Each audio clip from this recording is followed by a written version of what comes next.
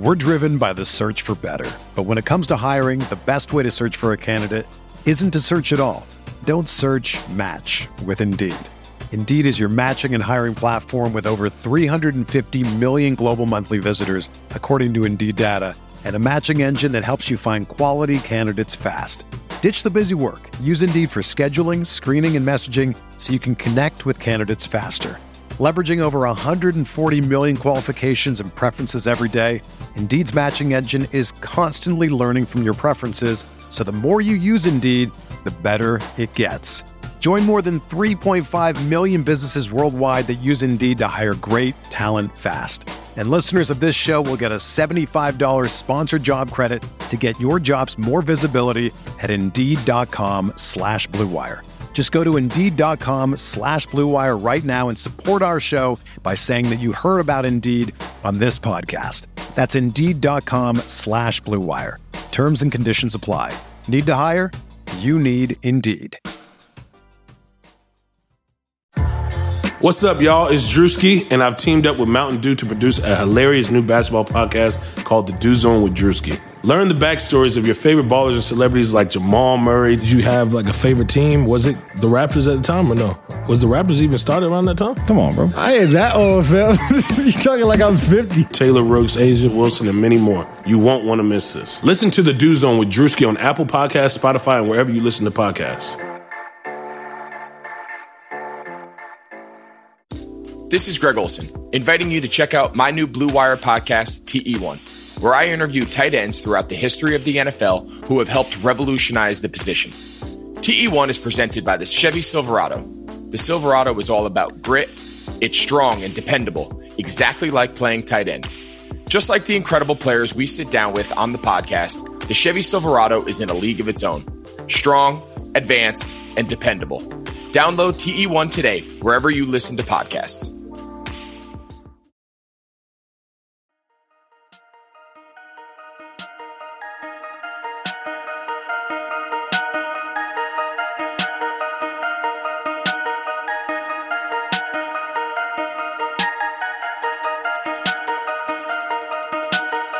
Is Jimmy G better than Harrison Barnes? I'm resigned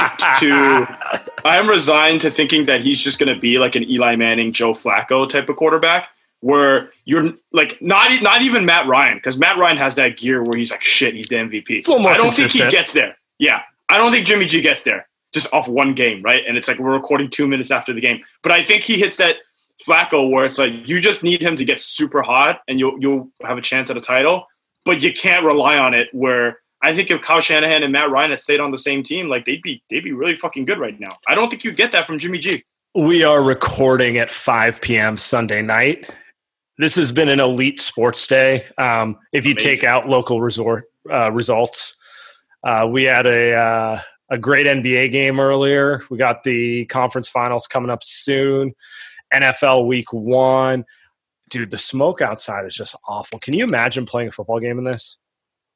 That's why Tevin Coleman didn't play that much today. Like he had like maybe 4 or 5 carries.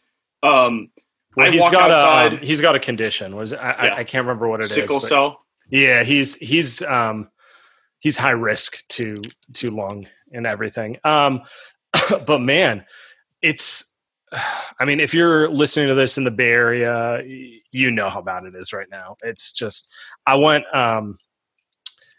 Have you tried to go outside recently? On Friday night, I had a couple beers and I went outside for a smoke, and it felt like for every cigarette I was smoking 2 or 3. It was that bad. So I was. You like put your hand on like on like a windowsill and you pick your hand back up. It's completely dark. It was crazy. I mean, we had this one day this week where it was 9 p.m. even though it was 9 a.m. Thought I had woken up in the middle of the night. It was crazy.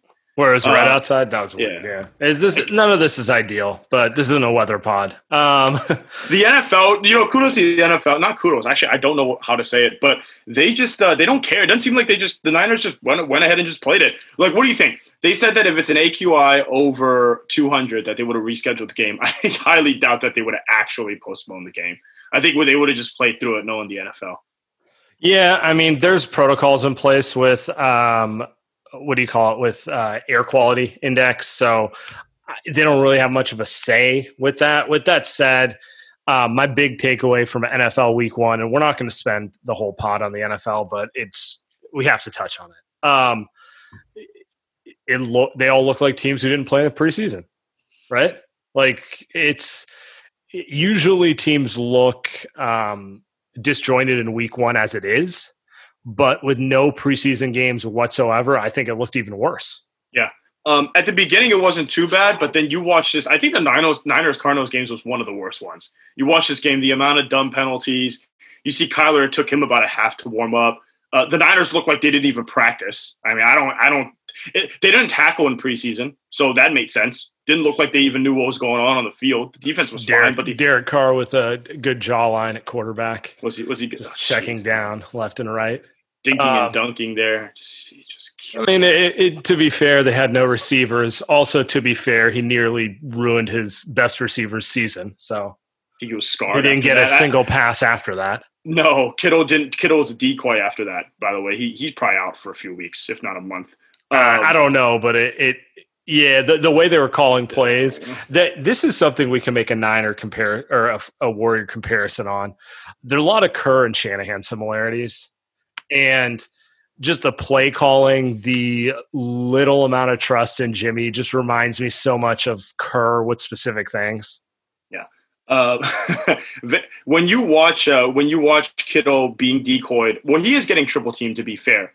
And then you've got guys that are open. To be fair, they're missing their 2 starting wide receivers. Yeah. Well, who knows if Ayuk's any good. But, to me, it's like, if the criticism comes where it's like there's no good receiver, it's like, man, they're tripling Kittle. Beat your man. It's not like you can lose every single time, Like, there has to be at least one play of possession where Kendrick Bourne is open. It's not like these guys are absolutely sandwiched or enveloped every single play. That's the stuff that I don't get, right? Just because they don't have DeAndre Hopkins on their team, Sam, doesn't mean that these guys aren't fucking open. Yeah, and some of that falls on the quarterback and some of that falls on the play calling. I feel like every time I see check down to Juszczyk and McKinnon, it just reminds me of them like looking to get it to Sean Livingston on repeat instead of just trusting their guys to make plays. It's like, well, this is what they're giving us, that sort of thing. Yeah, at some point, you just let Jimmy hang in the pocket. Let him rip like a 20-yard post pattern pass. Like, come on. At least the Raiders won, so there's that. Or maybe if we see it, we might not like it. So, I don't know. He was all over the place today. Terrible game. I'm being a little facetious with the jokes. Matt Saracen with the tan, stuff like that. He does have a nice tan. He does have a nice tan.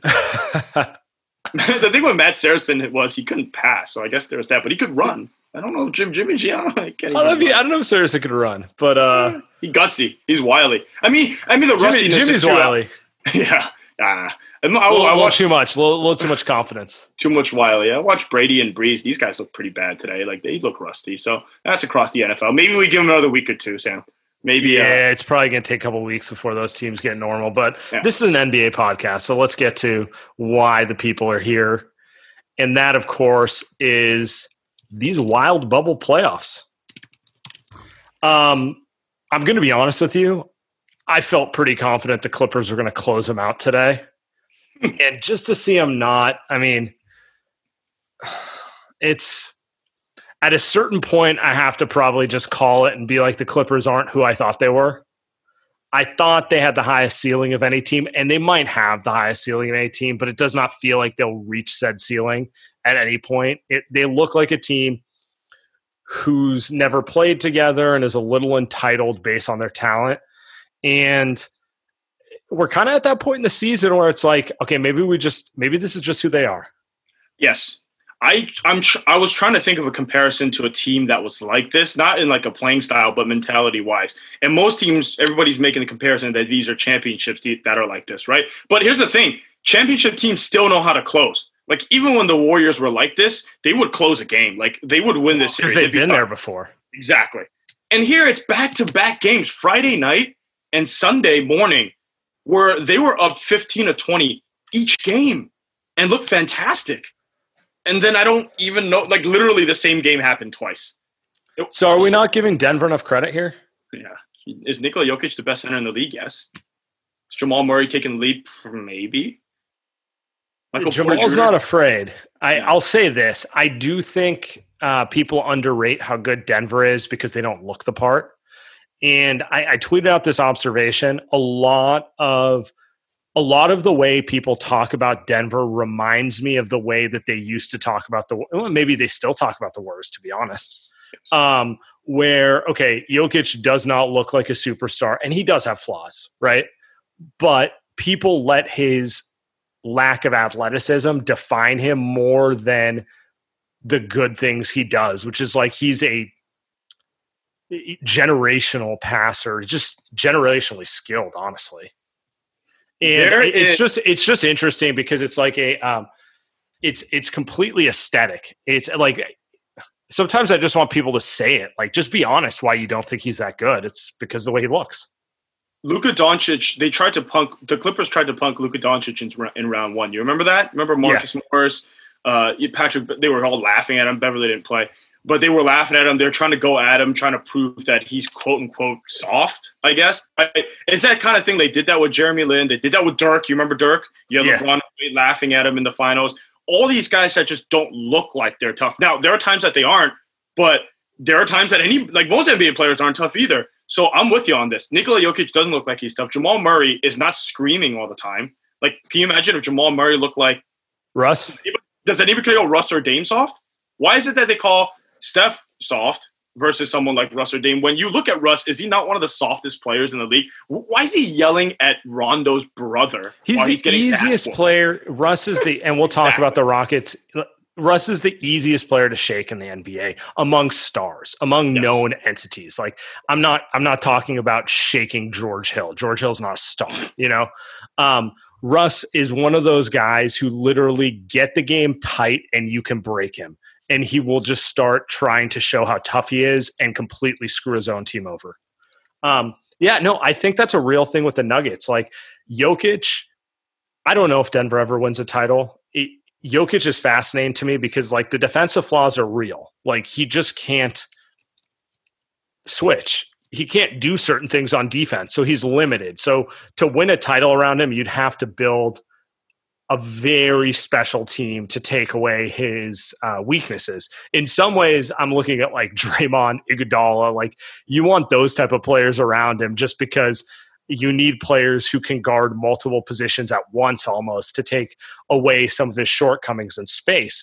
But on the flip side, I'm willing to bet money a Jokic-led team will be top 5 in offense every year for the next decade. They've been for the last 3 years. Like, you put Jokic on a team and run it around him, they will be elite offensively. And there's value in that because there's only maybe Steph is the only other player you could say that about. Honestly, like LeBron doesn't bring that same level of result. LeBron's teams have been ranked lower offensively for years. They also have a very high floor.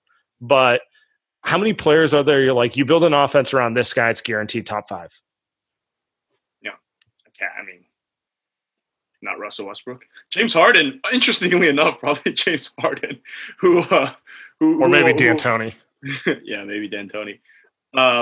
That's a great point. Is he the best center in the league? I don't know. I mean, if I'm the Warriors, I would rather have Bam Adebayo or someone who's just better defensively because they don't need what he does. But like, how many players can you build an elite offense around in the NBA? I think there's 7 of them maybe, and he's one of them. Like, okay, him, Steph, LeBron, Harden for all the criticisms, and believe me, we're going to get to a Harden slander session very shortly on this pod. He does kind of guarantee your offenses in the upper tier for most of the year. Like KD, healthy KD. Probably. Healthy KD. Probably, yeah. Maybe Dame. Yeah. I think the point is that you look at the name of those players that you just threw out, and most people are probably like, Nikola fucking Jokic. I thought that, and this is, I'm looking at across the bubble playoffs, I thought that someone like Jokic couldn't stay on the floor. Same with Rudy Gobert. Just off of the fact that guys like Steph Curry are going to play him off the floor. But the NBA doesn't play that type of defense anymore. I was a little bit shocked. Maybe that was a trend that I just didn't notice as much as I should have. But that's a trend that I realize more and more. And I'm looking at the NBA. If you're thinking about it from a Warriors perspective next year, I guess they're just going to double Steph always, right? But there's going to be a certain amount of drop coverage that a lot of these teams are forced to play just because of personnel. That you can look at the East. It's the opposite. It's the opposite in the East. I mean, we haven't seen Jokic go up against a team like Boston or Toronto or Miami, who defensively profile more like the Warrior teams who went to 5 straight finals. So it'll be interesting. But even with that said, because I'm sure Jokic would struggle to a degree against the switchy, wing-heavy teams who can potentially put him into space, he's still just too good. Like, so he's going to have struggles. He's also going to have games like Game 6 where you're like, Kawhi, you're the best wing defender in the league, probably. You just can't stop him because he's so comfortable under pressure. Like, he'll just take that little like turnaround fadeaway. And I don't know why I'm reacting it. Like, no one can watch it right now, but it's like he's going to get that shot cleanly off whenever he wants, and he makes it enough that it's a pain, right? And then we throw in the fact that he's one of like the 4 or 5 best passers in the NBA, and by far the best passing. Him and LeBron are the 2 best passing players who are not point guards, period. And there's like a sizable margin between the 2 of them in the next few. Anthony Davis had this issue in the Rockets series with PJ Tucker a little bit where they're throwing him against the post-ups a lot, and AD's not really a post-up type of player. Nikola Jokic is a post-up player. Like, he is not like even Joel Embiid, where sometimes you're watching him, he's driving and posting up to try to get fouled. Nikola Jokic is driving and posting up to score or pass. Like, it's a little bit like similar to Steph too, where it's like he could probably get fouled more, but he's not. I like it aesthetically. I like that he's not trying to get fouled. He just wants to score. That makes it more fun or like LeBron, and more effective. Or like LeBron in the sense of, okay, they're not the same caliber of player, but like LeBron, when he's mentally fully engaged, can absolutely beat you scoring or passing. So if you want to overplay his scoring, he'll take 15 assists. And if you're afraid he's going to dissect you with his pass, and so you just want to single cover him, at some point he'll figure that out and just decide he's going to just start being more aggressive as a scorer. And in some capacity, Jokic is like that, where it's like he wants you to double team him because he can make passes very few players can make. But if you're not going to, at a certain point, he's going to be like, all right, I'll just take you one-on-one with my weird post moves. They are really weird. The other thing is Gary Harris coming back. He didn't play. Did he play against he did. Who's the team? The first round series? Utah. He was actually huge first. He was huge in Game 7. Yeah, but he didn't play. He worked his way back in. It went to 7. It went to 7, I think, mostly because of that. Because Gary Harris is not like an amazing player, right? But he's like, when you talk about a playoff player, like he's someone that can play. He played 40 plus minutes today. Like 40 plus minutes. And he's a good defender. He's a good defender. Yeah. He can hit open shots. He can cut. I mean, he can do a lot of things. There's that Bob Myers quote that's been recirculating on social media again because the Bucks got eliminated. The playoffs are nothing like the regular season. They are 2 completely different sports. The way it's officiated, the way that he's playing 42 minutes in the playoffs. I don't know what he averaged in the regular season when he was playing. So your bench is completely different in the regular season versus the playoffs. And you can prepare differently. You can prepare differently. Absolutely. You have more time. And you do prepare differently. Not only can you do. And you better believe Paul, listening to Doc as his coach in a regular season back-to-back game, he's going in the locker room. He's like, all right, who am I got? In the playoffs, he knows exactly what he's doing. Right. And by the way, in the playoffs, his first move is gone. It's like a baseball player that they say, well, here's our scouting report. He cannot hit a curveball away. He's getting a curveball away every single pitch. So if they say, Paul, take away his right hand drive, and the pick and roll are going to blitz, whatever they know he does well is gone.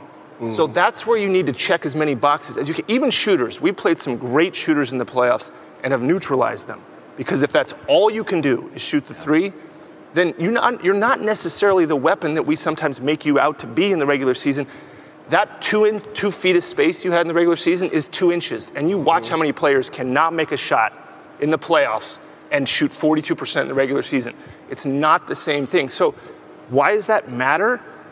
The more dimensions you have to your game, the harder you are to take away. Shoot the 3, get fouled, get to the free throw line, drive to the basket. Well, how am I going to go, Paul? What should I have done against Paul Pierce? I'll let him shoot three. No.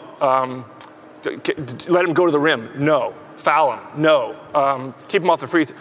There's too many things he does. Left, right, whatever. Oh, and by the way, let's pick on him defensively. No. That's what makes a Hall of Fame player. So you want as many of those guys as you can. So we can't get too caught up in like, let's have 4 shooters. Okay, well, what if those guys can't do anything else, can't guard their position? So I think it's more than sometimes we make it out to be. And the people here, I assume, are basketball fans. You watch the playoffs, you'll know who can play basketball. That's when you evaluate players. Bob's talking about how the playoffs are nothing like the regular season, and they start exposing players' weaknesses. And Bob's point's pretty clear. He's sitting next to Paul Pierce, so he uses Paul Pierce as an example. But Paul Pierce, particularly by the time the big three got there, was a very complete player. Like, you can say he's not as good as KD, and he's not. But, like, same type of player, can score from all 3 levels, can get to the free throw line, can go left, can go right, is comfortable shooting threes as much as he is comfortable posting up, and he can guard his position. And my big takeaway from the playoffs right now, we can actually touch on all the series right now, is like the versatility that gives you does matter. And it's funny, we're talking about Jokic, who lacks that perceived versatility, but we might have to put Jokic in his own category of outlier because he has the offensive versatility. He might not have the defensive versatility, but offensively, there's nothing you can do to stop Jokic. You want to make him a passer, he'll be a passer. You want to make him a scorer, he'll score on you. You want to make him shoot threes, he'll shoot threes. You want to post up, like he has there's no spot on the floor he has an issue. And then on the flip side, 3 bigger name players who just had an embarrassing exit to the playoffs, future Warrior Giannis, James Harden, and Russell Westbrook, all 3 have huge holes in their games, and the playoffs exposed them. Where do we want to talk which one? Which one do we want to start at? Exactly. That was what I was going to say. Let's do Houston first, and then we'll get into Giannis. Yeah, okay. So we did Giannis pretty in depth on the premium pod, so maybe not as much. But Harden and Russ, some of the flaws they're well known, right? I think the issue with let's talk through it. Let's talk through it for the people who haven't listened to us 100 times over. Okay, I'm going to do Russ. You do Harden. Because to me, Russell Westbrook, and I'm going to tie it back to the Warriors. When I got in trouble for calling him out last night on Twitter, by the way. What happened? I basically said the longer we get away from KD and OKC, the more you guys should start appreciating how much he carried that team. Ooh, and people took that to me say Russ is a scrub. Oh, okay. Let me check. Okay, so we can start here. The Warriors coaching staff in 2016, when they came back 3-1, their game plan was to get Russ as many shots as he wanted on offense and then attack him. No one draws up better shots for Russell Westbrook than Steve Kerr. It's all they wanted to do, get Russ all the shots that he wants, and then defensively attack Russ. Everybody thinks Russell Westbrook is this amazing defensive player because he's one of the greatest athletes in basketball history. But he's also one of the dumbest defensive basketball players in history. And that was what the Warriors did. And he's just a pure athlete playing on instinct. And at this level, you need to be more than that. Yeah. And it gets worse when you don't have that. When the instincts were never that good, and then the athleticism isn't the same, right? And so I think it worked for the Warriors because they had the smartest team. Since the Spurs, probably. Maybe they very high IQ team. You usually don't get a Draymond, Iguodala, Bogut, Steph. We don't need to run through it. Everyone knows what they had. Because the first 4 games of that series, they got run over by athleticism, and then they slowly warmed down because of 3-point shooting and really the way they were able to attack that team. You fast forward 5 years to Russell Westbrook on the Houston Rockets, and Sam, I don't see a difference. Like, I truly don't see a difference watching this team. He's still taking the same shots. Like, you would watch him in that series in the last 2 games I watched him. In the first half, he would be pretty solid. Like, no dumb threes. He's probing. He's getting good passes. And then because he is good at probing. Quarter. And then comes the third and the fourth, right? And all of a sudden, it all falls apart. It all falls apart. And I think that's the type of patience. That's the type of, like, people talk about, like, point guard. People talk about, like, Chris Paul, the way that you run a team. You don't see that from those two players, either of them. And I'll let you touch on James Harden. You don't see that at all. Well, I want to stick on Russ. So here's something that people do not realize about Russ. Only 28 players have had a usage rate of over 25% in over 100 playoff games. So the list of players who've played over 100 playoff games is small, right? Like you have to be in the playoffs every year for a decade to top 100 games. To put into perspective, because I know, advanced stats are what they are. They're not that exciting. 25% usage is basically around what Clay averages. So we're talking 20 point per game scorers, right? Like I'm not interested in Tarek Fisher or Steve Kerr as a player, like their stats. I'm talking about like guys who teams are built around, okay? Of those 28 players who've played over 100 games and averaged basically over 20 points, Russell Westbrook is the second least efficient player as a scorer while having the second highest usage. My point gets back to this. He can run over mediocre teams on pure athleticism. I'm talking about prime Russ, by the way. But when you get to the big boy level of the conference finals, the finals, that sort of stuff, where you're going against a Dwayne Wade, you're going against a Klay Thompson, a Draymond Green, you're going against Tony Allen, you're going against guys who are legitimately up to that task, he's got weaknesses and they get exposed.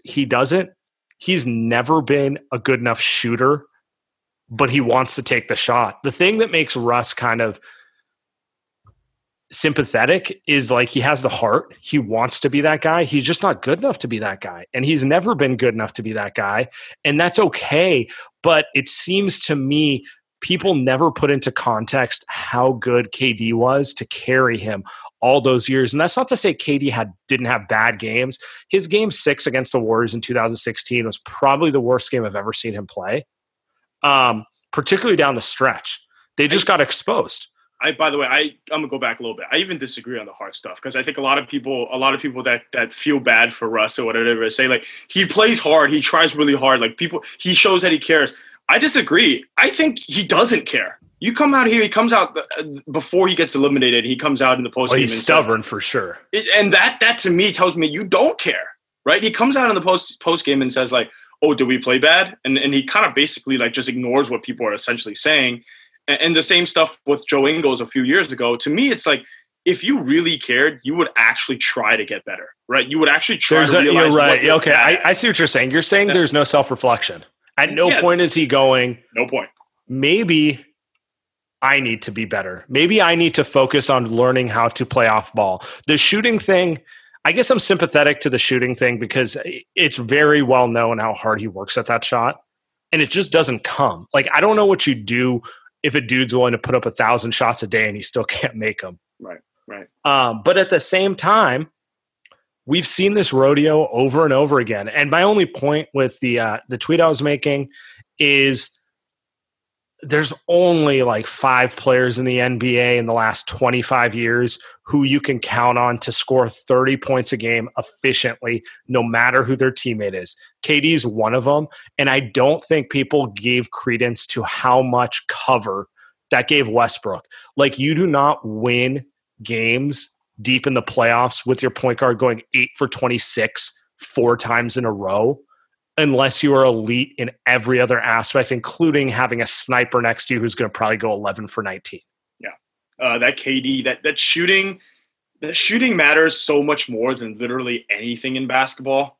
And offensively, it goes to show you, like, you look at Steph Curry. I was going to say our guy Jason Tatum in Boston, his leap is purely related to the fact that he's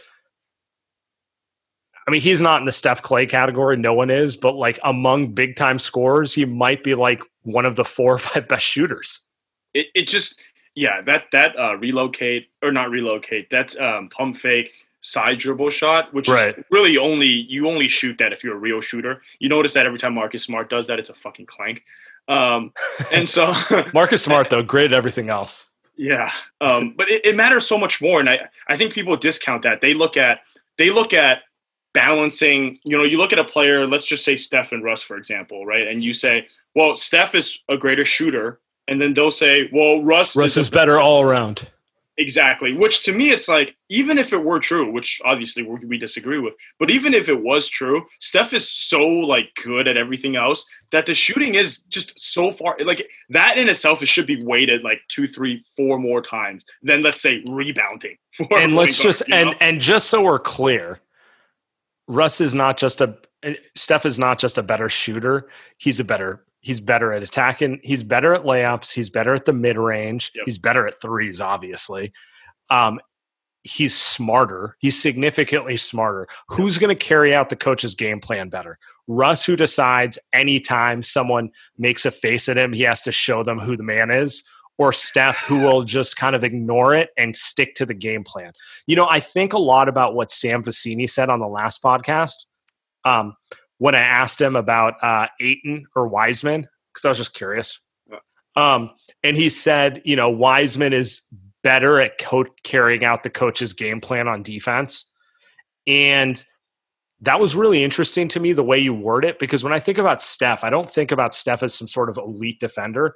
I think about Steph as a really smart player who's not going to decide he's going to stick to the game plan and trust that it's going to work over time. I mean, and that stuff matters. I mean, when we're talking about Russell Westbrook is Mr. Erratic, where if it gets tough, he's like, I got to make a play to show that I'm a hero. Yep. I think we've all played with guys like that. Russell Westbrook is like the true epitome of that type of player, where he's going to do whatever he wants. If you're a coach, why even bother? Like, and that's why where it's like, if you look at Steve Kerr, who's probably one of the top, he's one of the better coaches in the NBA for sure. But like coaches that just don't want to deal with that shit. I think coaches that are really good are mostly like that. I think Brad Stevens, Spo, right? You remember Spo and Pat Riley with LeBron. Nick Nurse. I don't know. At least LeBron's worth it. At least LeBron's worth trying to coach. Yeah. Where those guys are just not going to take it, man. Like, you talk about heat culture. That's one of my favorite things that are coming out of this postseason that I love, is that do you think that Bam Adebayo is really going out of his way to do something that he thinks is like, he's mostly just following the game plan, and it's probably the right game plan, which is to say, like, Mike D'Antoni, good coach, probably a decent game plan. But I guarantee you, when people say like, well, fire Mike D'Antoni, or like, he fucked this up, I disagree, man. I think D'Antoni's fine. I just think, what are you supposed to do? Coach Harden and Russ?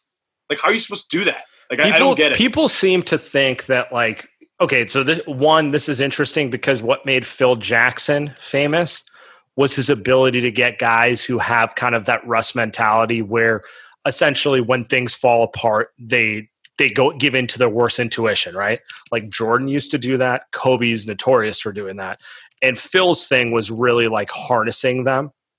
One, I don't know if you can do that with Russ anymore. But two, the bigger thing with Russ I often see is like, man, Kobe was one of the best mid-range shooters. Like, he didn't have a skill weakness. Russ also has a skill weakness at this point, right? Like, you could harness him, but he's still not going to hit that shot at a proficiency you need him to. We're going to get to James Harden. Let me do a couple reads. All right, so Sunday is back. We're recording as the Cowboys and the Rams are playing. Sam, I need the Rams to lose after the Niners debacle. They are back. Sundays are back. With NFLSundayTicket.tv, you can stream every live out-of-market NFL game every Sunday afternoon on your favorite devices, plus Red Zone and DirecTV Fantasy Zone channel, so you will never miss your favorite teams and favorite players. No matter where you live, NFLSundayTicket.tv is your key to the most glorious Sundays ever. Use the promo code BlueWire at checkout to get 15% off your subscription. Visit NFLSundayTicket.tv today. Use your promo code BlueWire. All right, we got one more. We got DoorDash. So you've counted on restaurants, now they're counting on you. And while their dining rooms may be closed, they are still open for delivery. DoorDash is the app that brings you the food you're craving right to your door. Ordering is easy, so you can just open the DoorDash app, choose what you want to eat, and your food will be left safely outside your door with the new contactless delivery drop-off setting. Choose from your favorite national restaurants like Chipotle, Wendy's, and the Cheesecake Factory, or you can do some of your favorite local restaurants. They're up for delivery as well, so you can just open the DoorDash app, select your favorite local spot, and your food is on the way. So right now, our listeners can get $5 off and 0 delivery fees on their first order of $15 or more when you download the DoorDash app and enter code BlueWire. There's $5 off and 0 delivery fees on your first order when you download the DoorDash app in the App Store and enter code BlueWire. Don't forget, that's code BlueWire for $5 off your first order with DoorDash. All right, the wait is finally over. Football is back. We finished 1 week. You might not be at a game this year, but you can still be in on the action at BetOnline. BetOnline is going the extra mile to make sure you can get in on every possible game to win this season.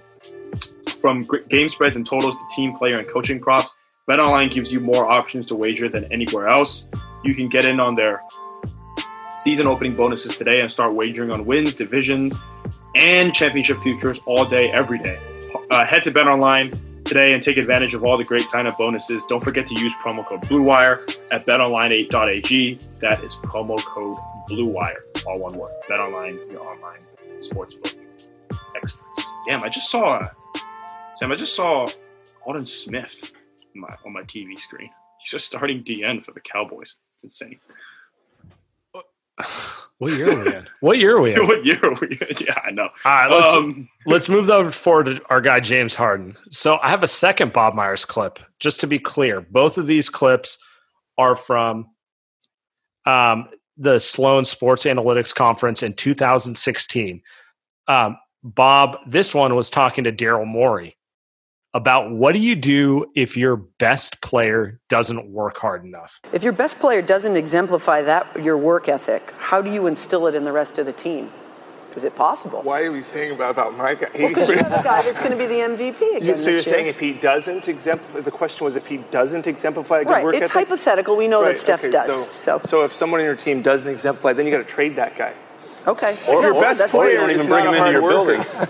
Well, yeah, I mean, if your best, if the most important person in your organization, player-wise, doesn't work hard, well, let's try someone else. That is the right question. It's like compared to what? So, like, let's say you didn't get Golden State. You got to take over, pick another team that didn't have Steph Curry. Right, sure. So, and you don't have a best player, right? That, like, what do you, what? Well, if your best player on your team isn't, then I guess you try to bring in somebody that is better, that is a hard worker. There aren't 30 of them. Right. This one cracks me up. We'll tweet out the full YouTube clip if you want to watch the full hour-long thing with our podcast episode. And I would encourage you to, because it's a great conversation. But it's funny. We're 4 years removed from that, and we're still dealing with James Harden, one of the most talented players of the last 30 years, throwing up all over himself in the playoffs. Why? Because he doesn't have the level of dedication. To me, what Bob said was a little ballsy. Okay, if your best player doesn't have enough heart, trade him. Easy to say because you trade him and you might be fired before whatever you trade him for becomes good again, right? I agree with that. And I think that's what Daryl Morey's point was, which wasn't unfair, although the defensiveness of it does make the whole clip funny to me.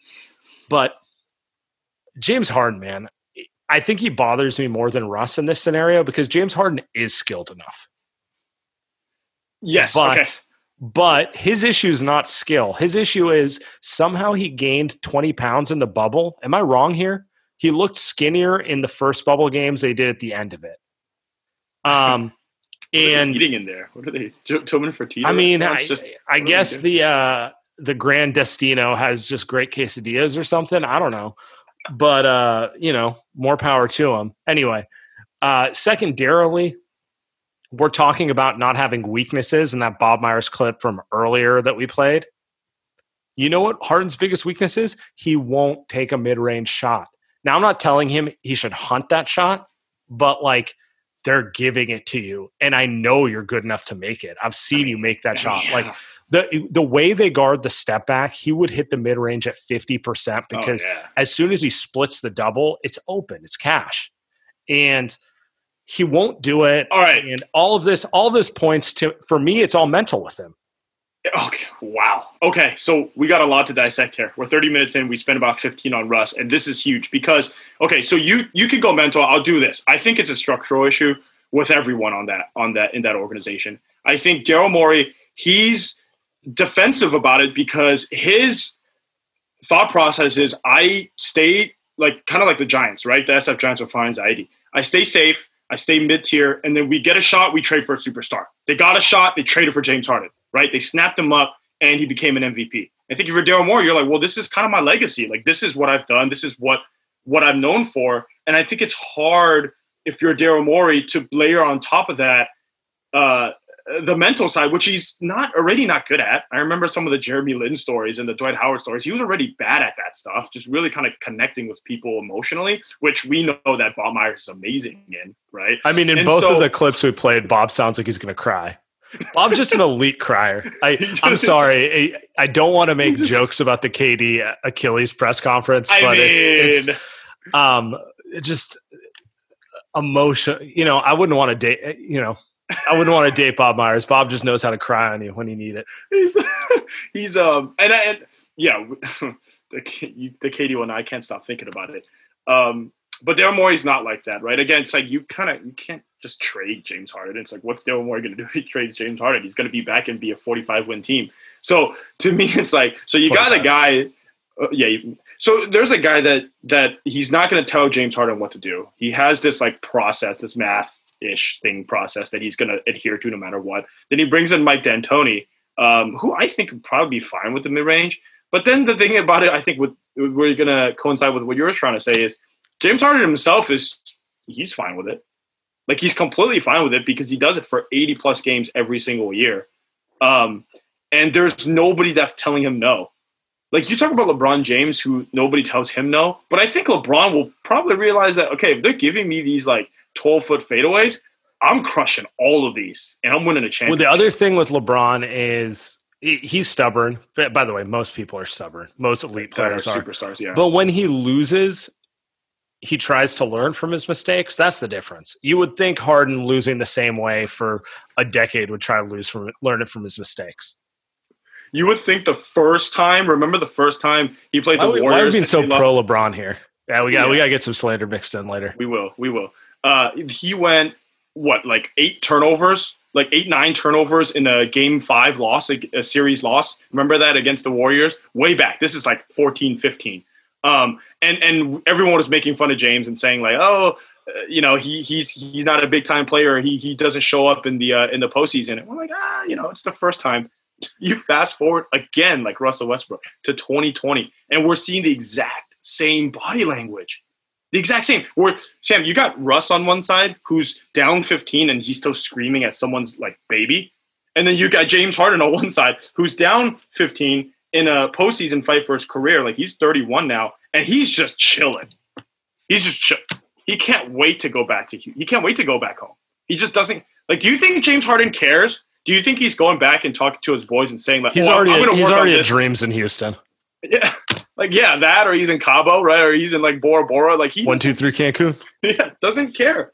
It's two separate mindsets, but similar in that they're neither of them are changing.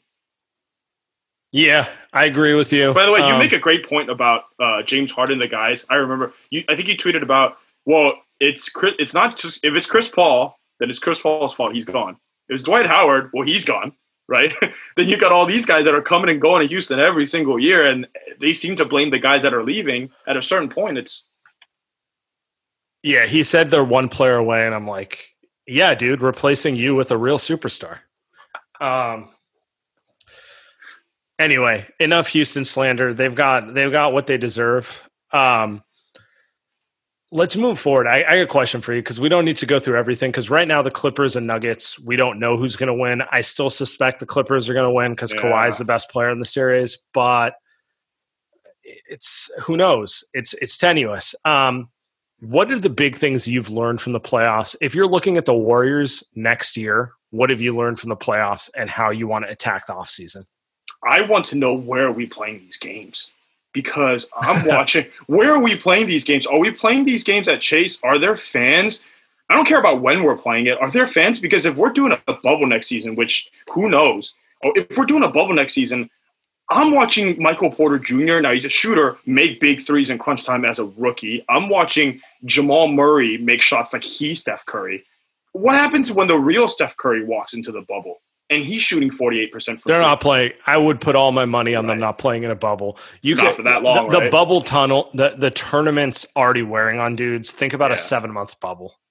No chance. But I am curious to see kind of like, you got to get fans at some points because it does feel kind of gimmicky in that aspect. I found it extremely entertaining, but that's the big one. I don't have the numbers in front of me. I feel like you may, but it's like the numbers have got to be much higher in terms of shooting in this playoffs because I'm watching some of these guys shoot and I'm like, there's no fucking chance you're making these on the road. The big thing I've noticed is it helps the officiating. Helps them in the sense of they don't have crowd noise affecting them, so they can hear everything. So if a defender gets up on a shooter, it's a foul every time. So what happens? They don't get up on shooters the way they normally do. And these guys are too good, particularly like the high-end guys. Like we know, like if you're not going to borderline foul Clay or Steph, it's in, right? So, and you were using Jamal Murray and Michael Porter Jr. as examples, and they're great shooters. Don't get me wrong. Yeah. But if they get if Steph and Clay get the treatment where they get like that much space at all times, it's over. Whoa. Okay. I have another takeaway. I am very excited to watch the NBA Finals because to me, it feels like it's going to be a superstar team. I think it's probably going to be LeBron and AD. Either West team. Either LA West team's a superstar but not team. Denver. Yeah, but not Denver, right? But we don't think it's going to be Denver. So let's say it's just the LA team. So it's a superstar team. I think you know where I'm going with this. Versus a wing-heavy Strength team. in numbers. Yeah. I'm curious to see how that's going to go. Because I don't think that you can rely on Tyler Hero or Kelly Olynyk in LA in an NBA Finals game. But I think they might be all right in Orlando in a bubble where there's no fans. So I don't know who it helps. It probably helps both teams, but I'd be very curious to see what a strength in numbers team does versus let's just put this team together on the fly, but we've got the best players on the court. Yeah. The funny thing is, like, I think Tatum's on his way to superstardom. Yeah. And, but he's not there yet. He's not LeBron. He's not Kawhi, you know? And in Miami's case, I love Tyler Hero. I think he's going to be an all-star. Jimmy's obviously a proven all-star. Bam. Did Bam make all-star this year? I think he did. Yeah. Bam's going to be a perennial, like, Draymond, maybe a little better, but like that type of, like, you know, kind of just a winning player. But they don't feel like they have the high-end upside of those other teams just yet. So – Although if they were to win, though, like it would be this type of environment, I think, for someone like Miami. Yeah. Also, I mean, if we want to take it back to the Warriors, I don't think people took the Warriors seriously until they won, you know? Actually, I know for a fact. I take that back. I'm not saying I don't think. I know. So, like, if this is the year Boston gets over, Tatum mania is going through the roof, you know? So all it takes is that one push through. The next thing you know, he's the next Kobe. He's the next whatever, right? So I don't know. I'm still with you. I think an LA team has to be a prohibitive favorite. The Lakers, I hate how good they look. I don't want to give them credit. So what is your takeaway? What is your bubble playoff takeaway? What are some of your big ones? Chemistry matters. I think more in the bubble than we give it credit for because you're really isolated there. Part of Denver's positivity here is like those dudes like each other. They play together in a way. They don't quit. The Lakers obviously have great chemistry. Boston has great chemistry. Miami has great chemistry. I think that stuff matters. I don't know if it matters as much in it always matters, but I don't know that it matters as much in a regular one as a bubble one. The bubble is prime for you to kind of be pulled apart like we saw Houston. Just throw it right back to, I guess we never even talked about Daniel House, but I don't really care about that. I think the chemistry stuff with the Warriors is something to look ahead of. I think somebody had talked about Draymond Green being Draymond, Steph, and Clay. Actually, Steph said it on a podcast where they had been talking pretty much every day about getting ready for next season. And I think a lot of the times when you're on Twitter, you think, well, there's all this Draymond clutch stuff that's going on, right?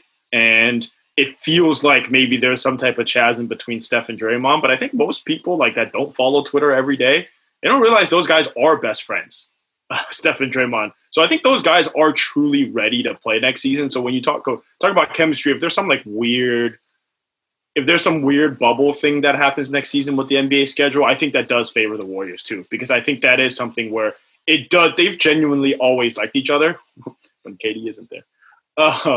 So it's been so it'll be interesting to see again. Oh, we spent 40 plus minutes. We haven't talked about any TPE options. It's been a good podcast.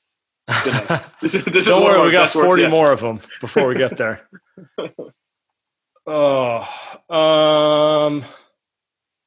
Let's see. Where are we going with this? Okay, so Giannis. Let's move this forward. Now let's get into some free agency stuff. Giannis met with Bucks management.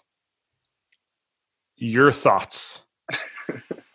All right, let me pull up the quotes just so we don't mess this up. Okay, I got it up right now. From Chris Haynes, who's been all over everything. Last year's MVP and Defensive Player of the Year met quietly with co-owner Mark Lasry, sources say. Meeting came the same day Giannis unfollowed hundreds on Twitter and Instagram, including Bucks team account and teammates. I'm trying to figure out. So first of all, it meets quietly. What does that even mean? That doesn't make any sense. That means it wasn't publicized, but then it got publicized. Right. And did they meet because the ownership found out on Twitter that he started unfollowing people, or was that before? This is the question. First? Did he unfollow before or after the meeting? Mm-hmm. Like, well, what's that stuff about? Sam has been on the record as vehemently about saying that he doesn't think he thinks he signs the Supermax, and there's genuine tension here, which I agree with. I don't even know how much tension there is, but I think this is what we know about Giannis. I think he's serious about winning. He's not James Harden? No, he is not. And I think he understands if he wants to leverage the Bucks into improving the roster, it has to happen now, or he has to leave. My personal opinion is he leaves. I don't know if it happens this year or next year, but I really don't think the Bucks get it done. Because how? The last sentence of that Chris Haynes piece says rival teams are closely monitoring. Yeah, they are closely. I must have read it somewhere else, because what I meant to say was it's going to be a busy offseason for the Milwaukee Bucks. And I'm reading that and I'm like, how? What can they possibly do? Oh, we're going to trade Eric Bledsoe. Who wants Eric Bledsoe? Who? You trade him to the Knicks? I don't see a path towards getting better in a way that makes sense. I guess Chris Paul. So here's the thing. They can get Chris Paul, but I think they're going to have to give up picks. And are they willing to give up picks if Giannis doesn't sign? And I think if they don't, Giannis can put in a trade request. I do not take Giannis's quote that he's not going to request a trade seriously. Yeah. Is basically what I'm getting at.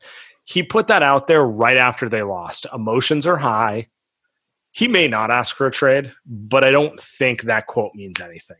We've seen way too many players say something similar, and then a month and a half goes by and they're like, you know what? This isn't going to work, so let's just pull the Band-Aid. Yep. I mean, the guy just lost after he had won another MVP, and with a team that he's been with since he's been in the NBA, with guys that he's been with forever.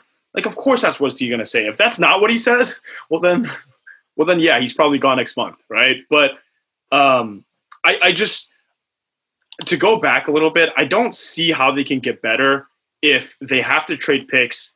If they trade picks, they have to say, Giannis, are you staying? You have to sign this. Giannis is going to say, most likely, I'm not going to sign this. Then how do you trade the picks? Because now you put yourself in a hole unless you win a championship. So then it'd be Chris Paul and Giannis winning a championship, or we're screwed for the next 5 years because those guys are gone and you don't have picks to get better. And by the way, Chris Paul's 35.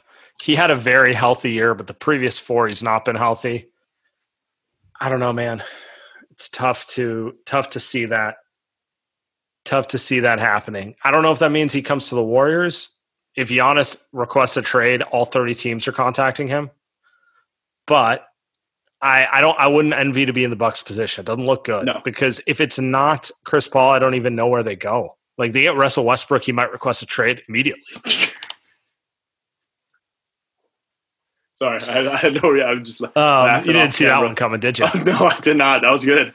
No, you might just be out of there. I mean, that comes back to. I mean, everybody talks about the Brogdon stuff. That comes back to. I think a lot of people they always talk about. The Supermax came about because of small market. Like the owners whined about being a small market, right? They said, "Hey, we don't have enough." Blah blah blah. I think for the Milwaukee Bucks, even if Brogdon and the team didn't necessarily like each other or he wanted a bigger role, it's something where it's like, well, you sign him. And then you figure out the rest. It's not like the Bucks ownership is actually broke. And so it's one of those things where it's like, if he does request a trade because you don't have enough talent, you kind of deserve it. That's just something you kind of, if Steph Curry, God forbid, requests a trade because Joe Lacob fucks up and drafts 3 more Smileys, it's like, can you really be that angry at him? It is what it is, but Steph's not going anywhere. I don't know why I brought that up. That's heresy. Don't do that. All right, we got some Discord questions. Let's do these and then we'll get out of here. From our guy, Option 0. The in-market bubble is actually starting the process next week. What do you want to see here from the players? And which of you is covering? For fun, what would you do if you were in the bubble at Chase? There's a couple more, but let's start there. What do we want to hear from these bubble playoffs? I know what we're going to hear. We're going to hear that Pascal's 3-point shot looks better. That Marquise Chris's 3-point shot looks better. Just everyone's 3-point shot looks better. Then the games are going to start and be like, hey, still can't shoot. Pascal's still shooting 25% from 3. Now, is Steph, Clay, Wiggins, and Draymond, is the core 4, let me ask you this, Sam, is the core 4 going to be there? The assumption is they are. So let's go from there. I guess the first thing I want to hear about is how Clay looks. I think Clay's fully healthy. It seems he's fine. I would just like to see a little footage and feel good about, because he's going to – we also got to report the season won't start before Christmas, and a lot of people think February. If we're talking January, February, we're talking Clay having an 18-month layoff. Now, 1, that's good for the knee. But 2, there's just going to be rust to be shaken. You talk about rust watching football right now. I mean, my God, Steph and these guys are not going to have played basketball for 2 years. Competitive basketball in the NBA for 2 years. It's a long time. Now they played 5 straight years of more basketball than I think anybody since the MJ Bulls. But 2 years off is more than what MJ took off. And MJ was playing professional baseball. These guys, Steph has been. He's been drinking wine with his wife and kids, or with his wife and kids are there. This whole offseason. You don't think Riley's having a nice calf? I don't think so. Not yet. Bronny though, maybe he's old enough, so LeBron's probably doing that. But honestly, man, I just want to watch these guys. When was the last time we watched the Warriors play basketball? Like I would watch a Warriors scrimmage where Kai Bowman is the starting point guard right now. I would watch him play. I would watch him run a pick and roll with Marquise Chris and watch Lowry Markkanen, just look completely lost on defense. Like I beg for that right now. That's good TV for us. That's all we're getting. As Sam's yawning. Yeah, no, I mean you're right. The other things is I'm curious how other players look. We're getting little teasers of Jordan Poole, Eric Pascal, and all them working out. So.